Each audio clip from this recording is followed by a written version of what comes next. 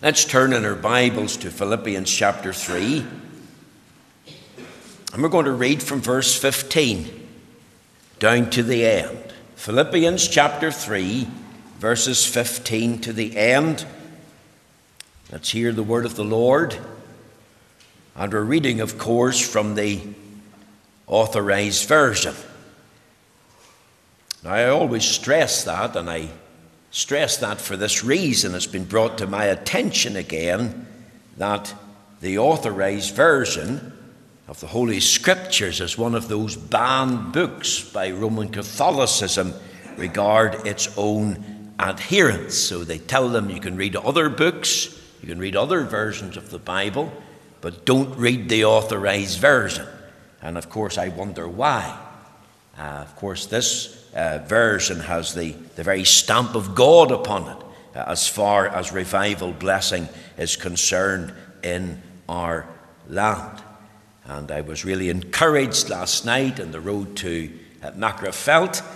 Brother Sidney Swandle and myself were listening to a little message from the late Dr. Paisley, and he said one of the comments that he made was he only had a book when he got into the pulpit. He only had a book, God's book. And of course he mentioned that about the Authorized Version. So I stress that to you. Philippians chapter 3, verse 15, let's hear the word of the Lord. Let us therefore, as many as be perfect, be thus minded. And if in anything ye be otherwise minded, God shall reveal even this unto you.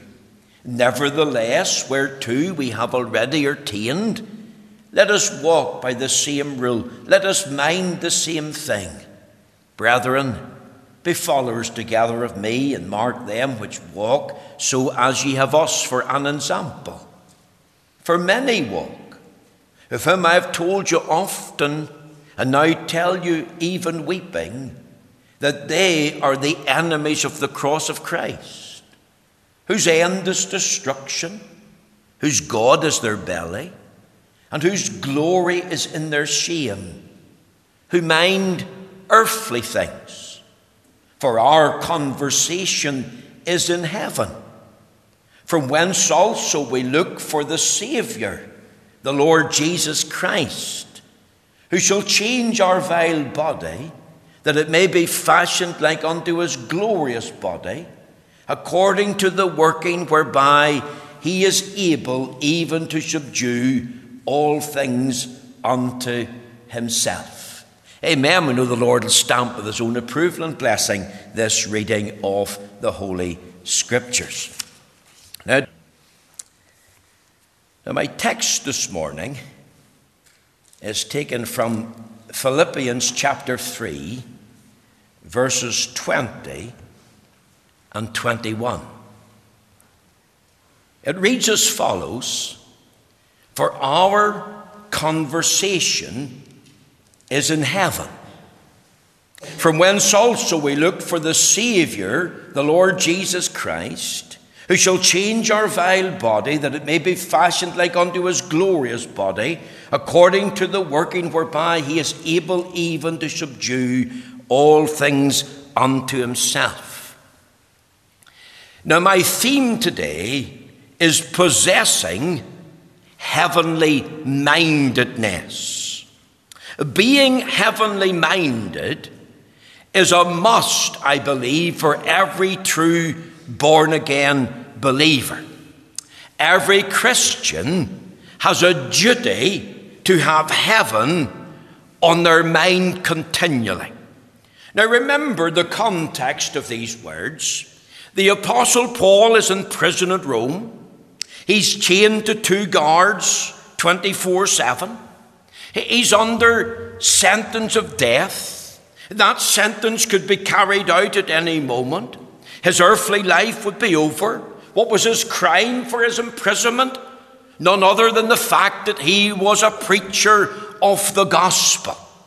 And yet, despite these circumstances and this situation that he is in, He doesn't sit there in the cell and have a pity party. He doesn't think, poor me. He's not thinking of himself at all. He's thinking primarily of the church at Philippi, a church under God which he helped to found.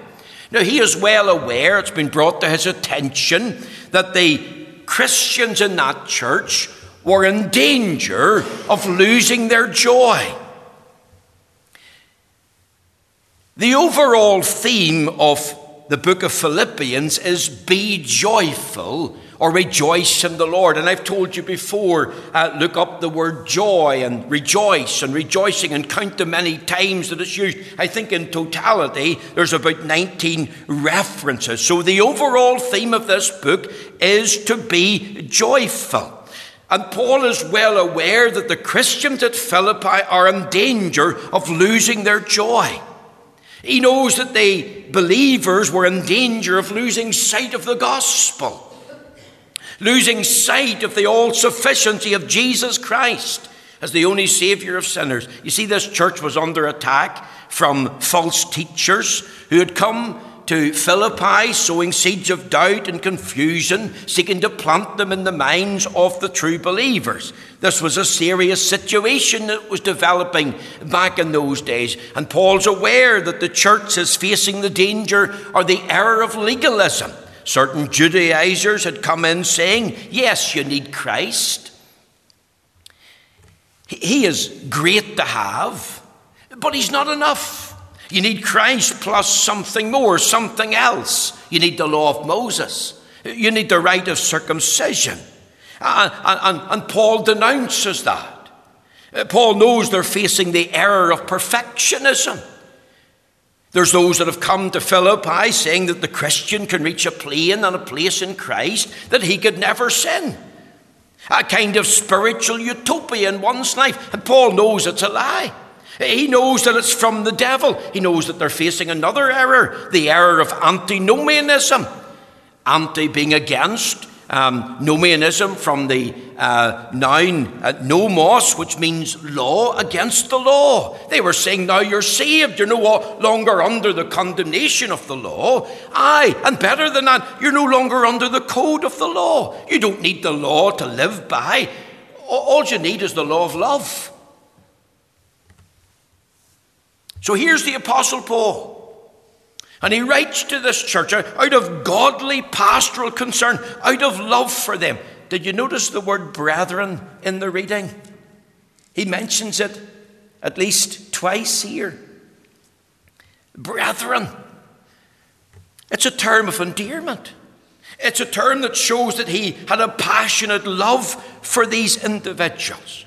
And out of love, he feels for them in the situation that they face. And here he is in prison. He's not thinking of himself. He's thinking of these believers, the danger of losing their joy of the Lord, their danger of losing sight of the gospel, losing sight of the all-sufficiency of Christ. And he wants them to focus on the true gospel. He knows that nothing can lift the heart of a true believer like a fresh vision of Jesus Christ. What will strengthen your joy? What will strengthen your weak faith? What will help counter the attacks of the devil is a fresh vision of Christ, to focus on the true gospel. He's already told these believers at Philippi, don't follow the example of the false professors. He reminds them that there's a distinction between the false professors and what's in their mind and what ought to be in the mind of the true Christian. The false professor, the false teachers living for earthly things, their mind is on the things of the world, but the true Christian is different.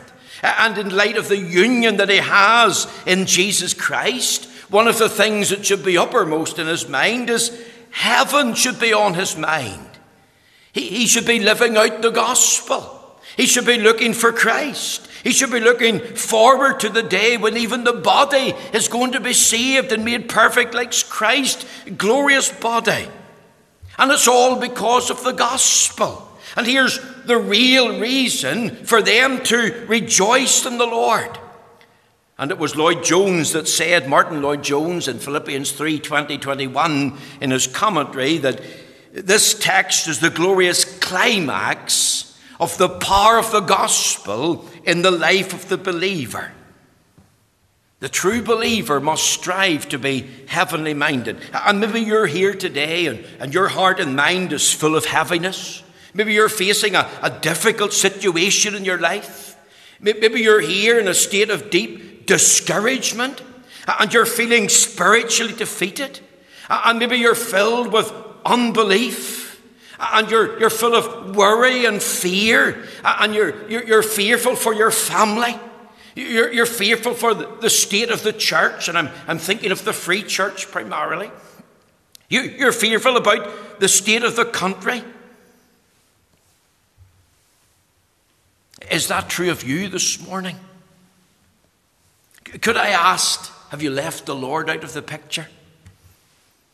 Because you've left the Lord out of the picture, is it robbing you of your joy in Christ?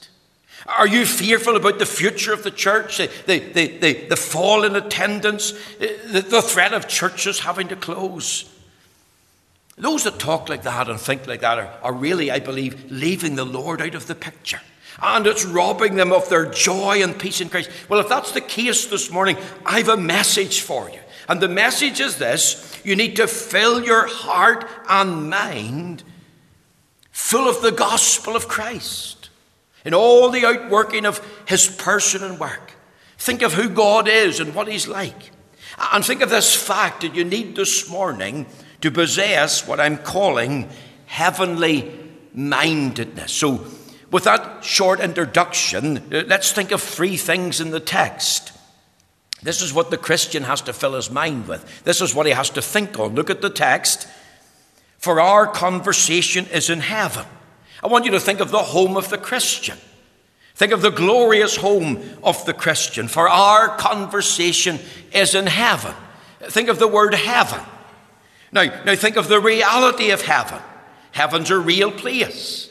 It was the Lord Jesus that spoke often of heaven to comfort and encourage his disciples whose hearts and minds were full of sadness and doubt and fear. Remember, he said, let not your heart be troubled. You believe in God, believe also in me. In my Father's house are what? Many mansions. If it were not so, I would have told you. I go to prepare a place for you. And if I go and prepare a place for you, I'll come again and receive you unto myself, that where I am, there you may be also. Heaven is not only the abode of God, but heaven is also the home of every Christian. This world is not our home. We're just passing through. This morning, the ungodly have no real interest in heaven. They don't believe that there is such a place. They reject that truth. Their hearts and minds are 100% preoccupied with the things of the world. We could say of the ungodly, the unsaved, the unregenerate this morning, heaven is not in their mind. They may hope one day to enter heaven. If there is such a place, they'll probably tell themselves. But at this moment in time, they want nothing or little to do with God or Jesus Christ or the Christian life. Heaven is not in their mind. And remember, Jesus said, marvel not that I say unto thee, you must be born again. If our birth on earth is registered, then think about the registering of our birth in heaven. The birth being placed in God's book, the Lamb's book of life. And the new birth is born from above. Born of the Holy Spirit, born because of the work of the Spirit in the heart and life. And I want to ask this morning, have you this thought, this assurance that heaven is your eternal home? Have you the assurance of going there one day? Do you think often of heaven? Have you a testimony that you're going to enter heaven because you've been born again of the Holy Spirit? That you've been born into the kingdom of heaven. And it's not unnatural for you to think of heaven. You have an interest in that place. I want you to think not only of the reality of heaven, but I want you to think of remembering heaven. If you look at our text, it says in Philippians chapter 3, notice the word conversation. For our conversation is in heaven. Now remember, Paul's drawing a contrast between the false professor, whom he has already told us, whose mind, earthly things. And then he says, for our conversation. The word for could be translated because. Our, he's thinking of himself as well as the believers, the saints at Philippi. For our conversation is in heaven. Now what does that word conversation mean? Well, it has to do with speech. We recognize that. But it's more than about language. The word conversation in the old Elizabethan language meant much more than speech. It has to do with lifestyle. It has to do with our manner of living. It has to do with our life behavior here and now. Now think of it. Because our lifestyle, because our manner of living, because our behavior is in heaven. The commentators suggest that the word literally should mean citizenship. For our citizenship is in heaven. You see, the believers were living in Philippi, and they were familiar with citizenship because Philippi was a colony of Rome. And if you were able to transport yourself back in time to Philippi, you would see Roman custom there. You would see Roman style of clothing there, Roman architecture, Roman fashion. Because many were living as if there were Romans in Philippi, as if they were in Rome itself. Life in Philippi corresponded to the way life was lived in Rome. And Paul realized that's a spiritual truth. You're living in Philippi as earthly citizens. But remember, we are really citizens of heaven. What is a true Christian? Someone who's born again of the Holy Spirit, someone who's repented of their sin and received Christ by faith as Lord and Savior. Yes, that's true. The true Christian, of course, lives and works out his life on earth. He looks after his family. He provides for their needs.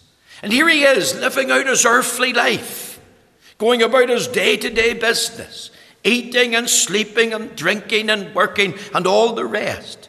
And yet all the while he's on earth living out his physical life. That individual who's in Christ, who's received Christ by faith as Lord and Savior, he's really a stranger. He's really a pilgrim.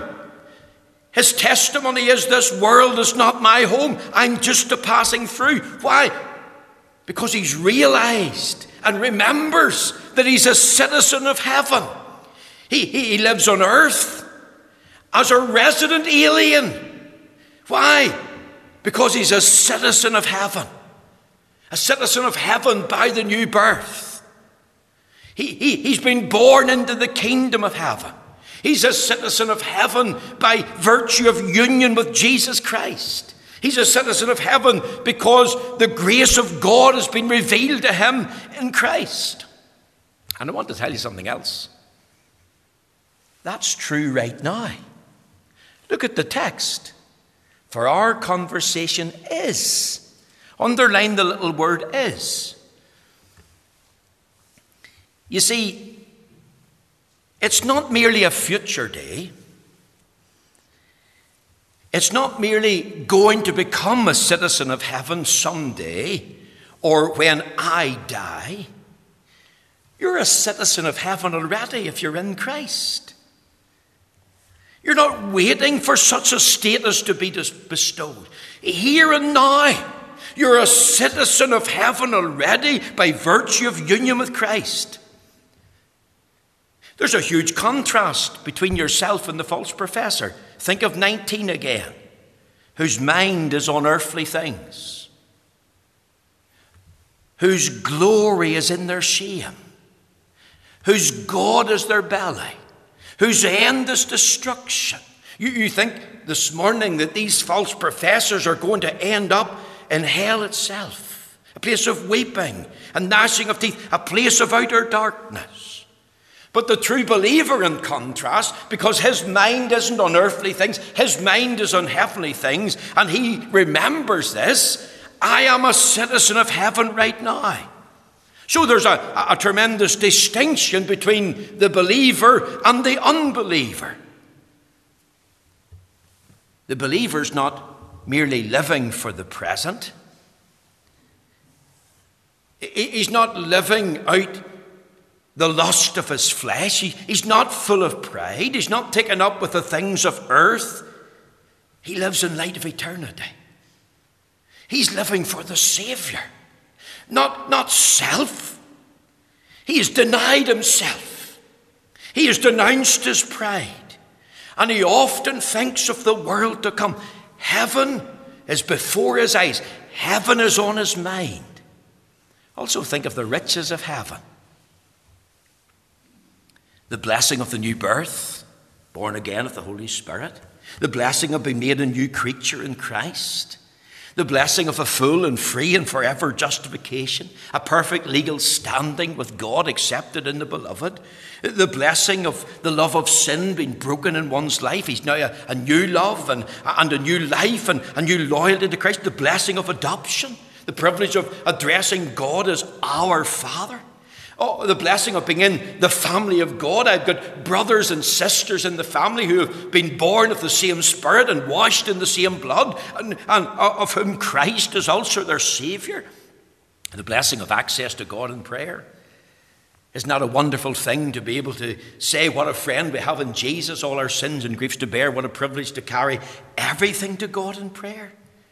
God not only hears, but he also answers prayer out of his abundant supply in Christ. The blessing of being kept and protected by the grace of God. The blessing of being helped and aided by the grace of God as we live out the Christian life. The blessing of an inheritance. The blessing of heaven itself. To go and live in the New Jerusalem, the city of God. To be in a new and better country, even heaven. The blessing of having the home of many mansions. The blessing of seeing Christ one day face to face. Remember, the Lord is there. Heaven's the abode of God. The blessing of being reunited to loved ones long ago. These are all the blessings that we could talk about when we think about the riches of heaven. And I've only scratched the surface. There's no doubt many more. Also think of the rest in heaven. Remember what we read in the book of Revelation. It says in Revelation 14 verse 13, "And I heard a voice from heaven saying unto me, Write, Blessed are the dead which die in the Lord from henceforth. Yea, saith the Spirit, that they may rest from their labours, and their works to follow them." There's rest in heaven. There's reward in heaven. And it's all bound up in this little phrase: for our conversation is in heaven. Not only think this morning of the glorious home of the Christian, but very quickly, I want you to think of the glorious hope of the Christian. Look at our text. It says, "From whence also we look for the Saviour, the Lord Jesus Christ." Now, the word look is a strong term. It means far much more than just a casual glance or a casual looking for something.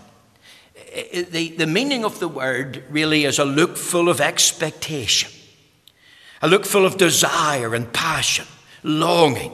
The idea is of waiting patiently and watching expectantly. So if we think of that, from whence also we look, and think of the words watching and waiting, from whence also we watch and wait for the Saviour, the Lord Jesus Christ, waiting patiently, watching expectantly, fully expecting the Saviour from heaven. You see, it's an individual's mind who's full of hope. It's gripped with a blessed confidence. It fills the heart and mind.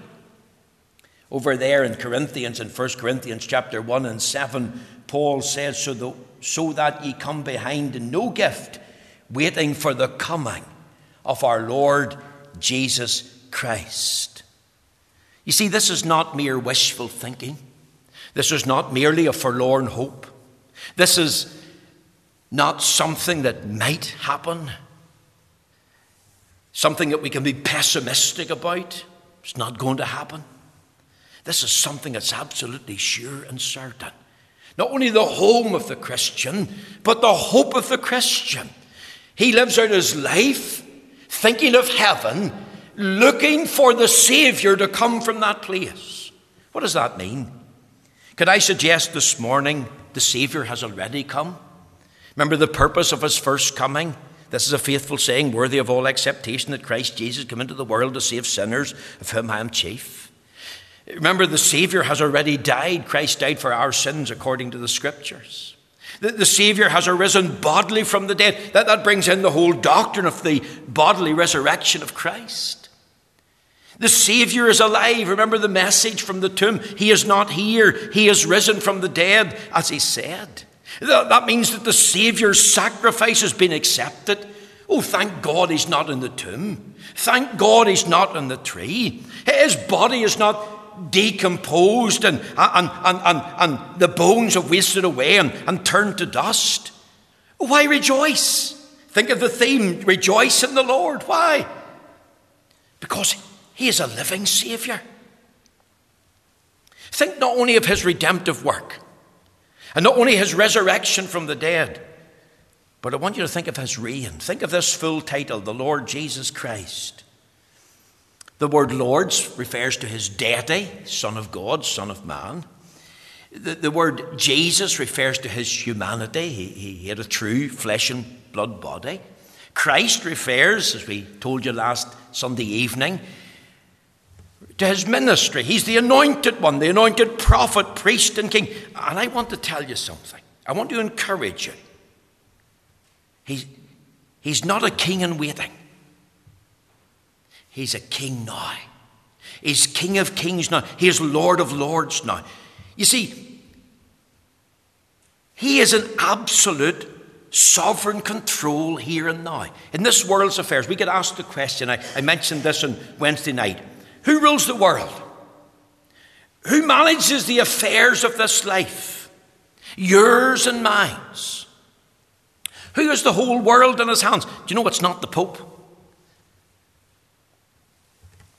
I get asked this morning, is it human governments who control the world?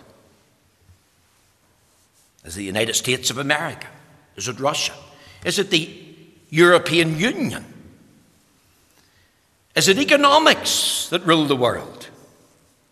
Is it evolution that rules the world? Is it the devil? Even though we know that all hell seems as if it's been let loose in this earth. And we've got to remember, as Daniel was told, as Daniel has told us, but there's a God in heaven. And he acts and works according to his sovereign purpose. And this world, therefore, is not out of control. It's within his control, and nothing happens outside of his control, because he is king who's ruling now. We could talk about the reigning Christ. Not only the redemptive Christ and the resurrection of Christ, but the reigning Christ. And even though at times our lives are full of dark, mysterious providences, and we could think of why this is happening and what on earth is happening, and things appear against us like old Jacob, but think of Christ, ruling and reigning in heaven, working out his purpose. You also have to think of the return of Christ. Full of expectation. Are you full of expectation for Christ's return? Do you know that one day the trumpet will sound and heaven will open and this glorious King shall appear? And I want to tell you, he'll not come in humiliation. He'll not come again to be despised and rejected of men. He'll not come to be crowned with thorns. He'll certainly not come to be put on a cross, be mocked and slandered and insulted. No, he's going to come, as the Bible says, in power and glory. And every eye shall see him. And every tongue will confess that Jesus Christ is Lord. And I want to encourage you, he's coming personally. He'll come in the very same body in which he was crucified. He's coming purposely. He's coming for his people. He's coming for those in Christ. Not only those who have died in Christ, but those who are alive in Christ. He's coming to put down all rebellion. He's coming to deal with the enemies of the cross. The King is coming. When? We don't know. But he's coming soon. And your duty, your responsibility is to look for him. Are you looking for him this morning? Are you watching patiently? Are you waiting expectantly, full of confidence? Is this not a great confidence to fill your heart and mind? Is this not a comfort? Does Paul not say in 1 Thessalonians 4:18, comfort yourselves with these words? What did he mean? That Christ is coming back. That Christ is returning. This living Savior is coming. Does that not bring a challenge? Is the call not to repent now of your sin? To kneel. Remember, sin will take you further than you want to go. Sin will cost you more than you want to pay. Sin will keep you longer. Sin will make a fool out of you. But you know, on that day, if you don't repent now and receive Christ by faith and bow the knee and say, all to Jesus I surrender, he's coming as judge. The judge of all the earth is coming to put down the enemies of the cross, to put down all rebellion and be all brought under his feet. That's the glorious hope of the Christian. I want to tell you something else in closing. I want you to think of the glorious heritage of the Christian. When the King comes, what's he going to do? Well, look at our text. Now, I'm only going to deal with a little part. Next Lord's Day, we'll deal with the ability of Christ, thinking of the words, he is able. I have a little 6-point sermon for you. So keep that in mind. But just think of the main part of the text. What's he going to do when he comes? Here's one of the things. Who shall change our vile body, that it may be fashioned like unto his glorious body, according to the working whereby he is able to even to subdue all things unto himself. What's the return of Christ going to result in? It's going to result in the full transformation of the body of every true believer. Not only is the believer in Christ and giving that he's lived for Christ through the strength and grace of Christ, but one day he's going to be with Christ. And not only is he going to be with Christ, but here's another aspect. He's going to be like Christ, because on the day that Christ comes, he's going to change that vile body of yours and mine, and he's going to fashion that body like unto his glorious body. We live in a body of the flesh, a body where sin dwells in thought and word and deed, a body beset about by weakness and frailty, a body full of failures and shortcomings. Maybe you're here this morning and your body's tired. Maybe you're facing illness and sickness. You struggle with many issues. And sickness is hard to deal with.